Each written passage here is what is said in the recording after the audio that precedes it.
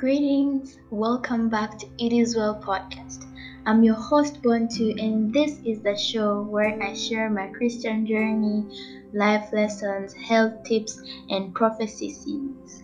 If you're new here, please subscribe to It Is Well podcast to stay updated on the coming episodes. On this episode, we are going to be talking about the true character test. Please join with me in prayer as we dive into the Word of God. Let's pray. Our dear loving Father in heaven, we'd like to thank you for this day. We thank you for the gift of life and for the gift of knowledge. Please send the Holy Spirit to guide us, teach us, bless us, and be with us. In Jesus' name I've prayed and believed. Amen. Our key text comes from Isaiah 8 verse 20 that says, "To the law and to the testimony, if they do not speak according to this word, it is because there is no light in them." In the days of Bible times, the strength of a city was determined by its walls. Often enemies would try to find other ways to attack the city by searching for any opening. No matter how big or small the open entry was, it was considered an opportunity to conquer the city. The devil works in a similar manner. He knows that the walls of someone's faith may be strong, so he looks for the weakness of others so that he can have a way to defeat them. Many Christians today are troubled by the enemy. They do not have protective walls around them, hence Satan attacks their lives. Therefore, Christians blame God and process anger towards him, forgetting that we have an enemy that is trying to deceive us. If we don't use our weapons, the walls of our city are most likely to fall. While God can allow trials and tribulations to shape our character, Satan tries to deceive us, to blame God for the trials of life. So we know that God can use tribulations to shape us, to mold us into the way that He wants us to be. But it is all for our good, not to pull us down and not to bring harm to us. We're going to look at steps to identify God's character from the one of the deceiver. Firstly, we're going to talk about light versus darkness.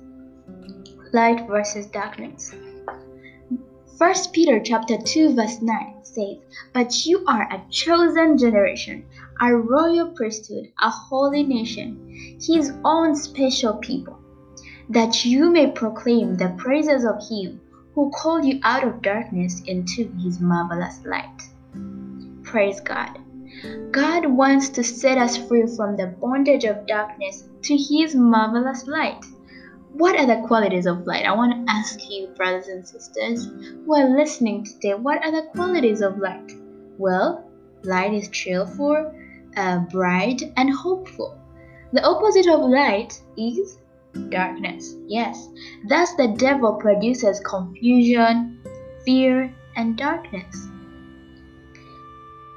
John chapter 10 verse 10 says, "The thief does not come except to steal, and to kill, and to destroy. I have come that they may have life, and that they may have it more abundantly." Christ came to this world to offer us life.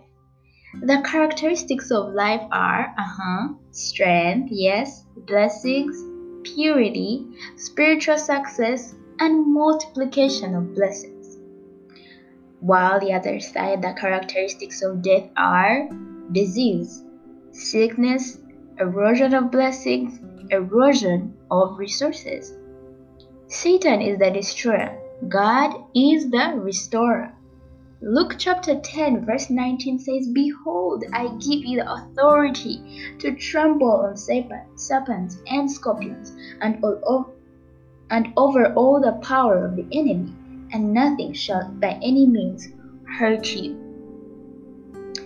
And then the next character we're going to talk about is father of light versus father of lies. James chapter 1 verse 17 says, "Every good gift," every good gift and every perfect gift is from above and comes down from the Father of lights, and whom there is no variation or shadow of turning. Our God is merciful, brothers and sisters. He is long-suffering. He is gentle. He is strong to protect and ready to forgive us. While the devil, the father of lies, discourages us and makes us lose hope, God is there to encourage us.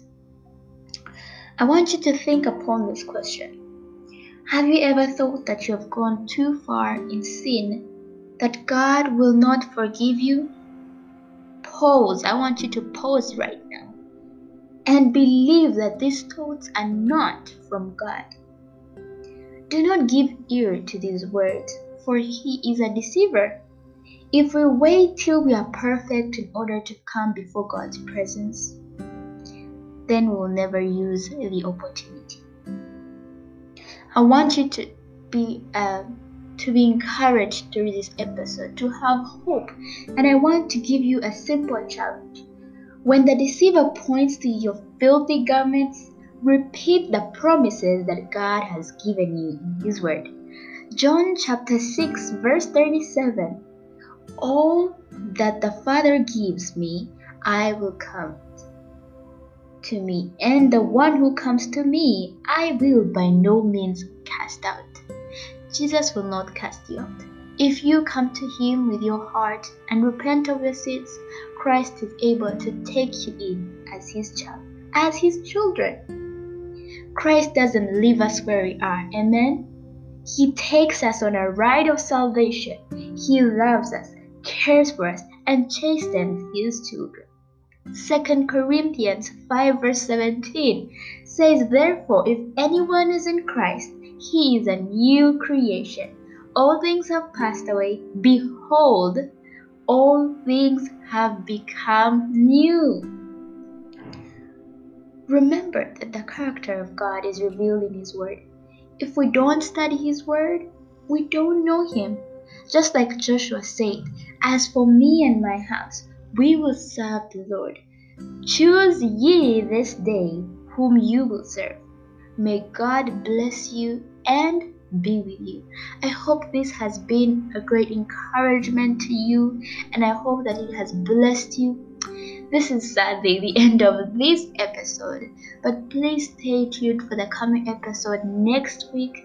I pray that God will strengthen you and be with you. If you have any questions for the previous series or this series, this episode rather, please make sure to contact me at Born2Bibzy on Facebook or Instagram, or if you want to contact our brother Thierry, you can at Thierry Nkubito on Facebook or Instagram. May God bless you and be with you, and as we always say, wait on the Lord, be of good courage, and He shall strengthen your heart. Wait on the Lord, I say. Psalm 27 verse 14. Make sure to be back next week, same place, same time, for another episode of It Is Well podcast. May God bless you. Bye.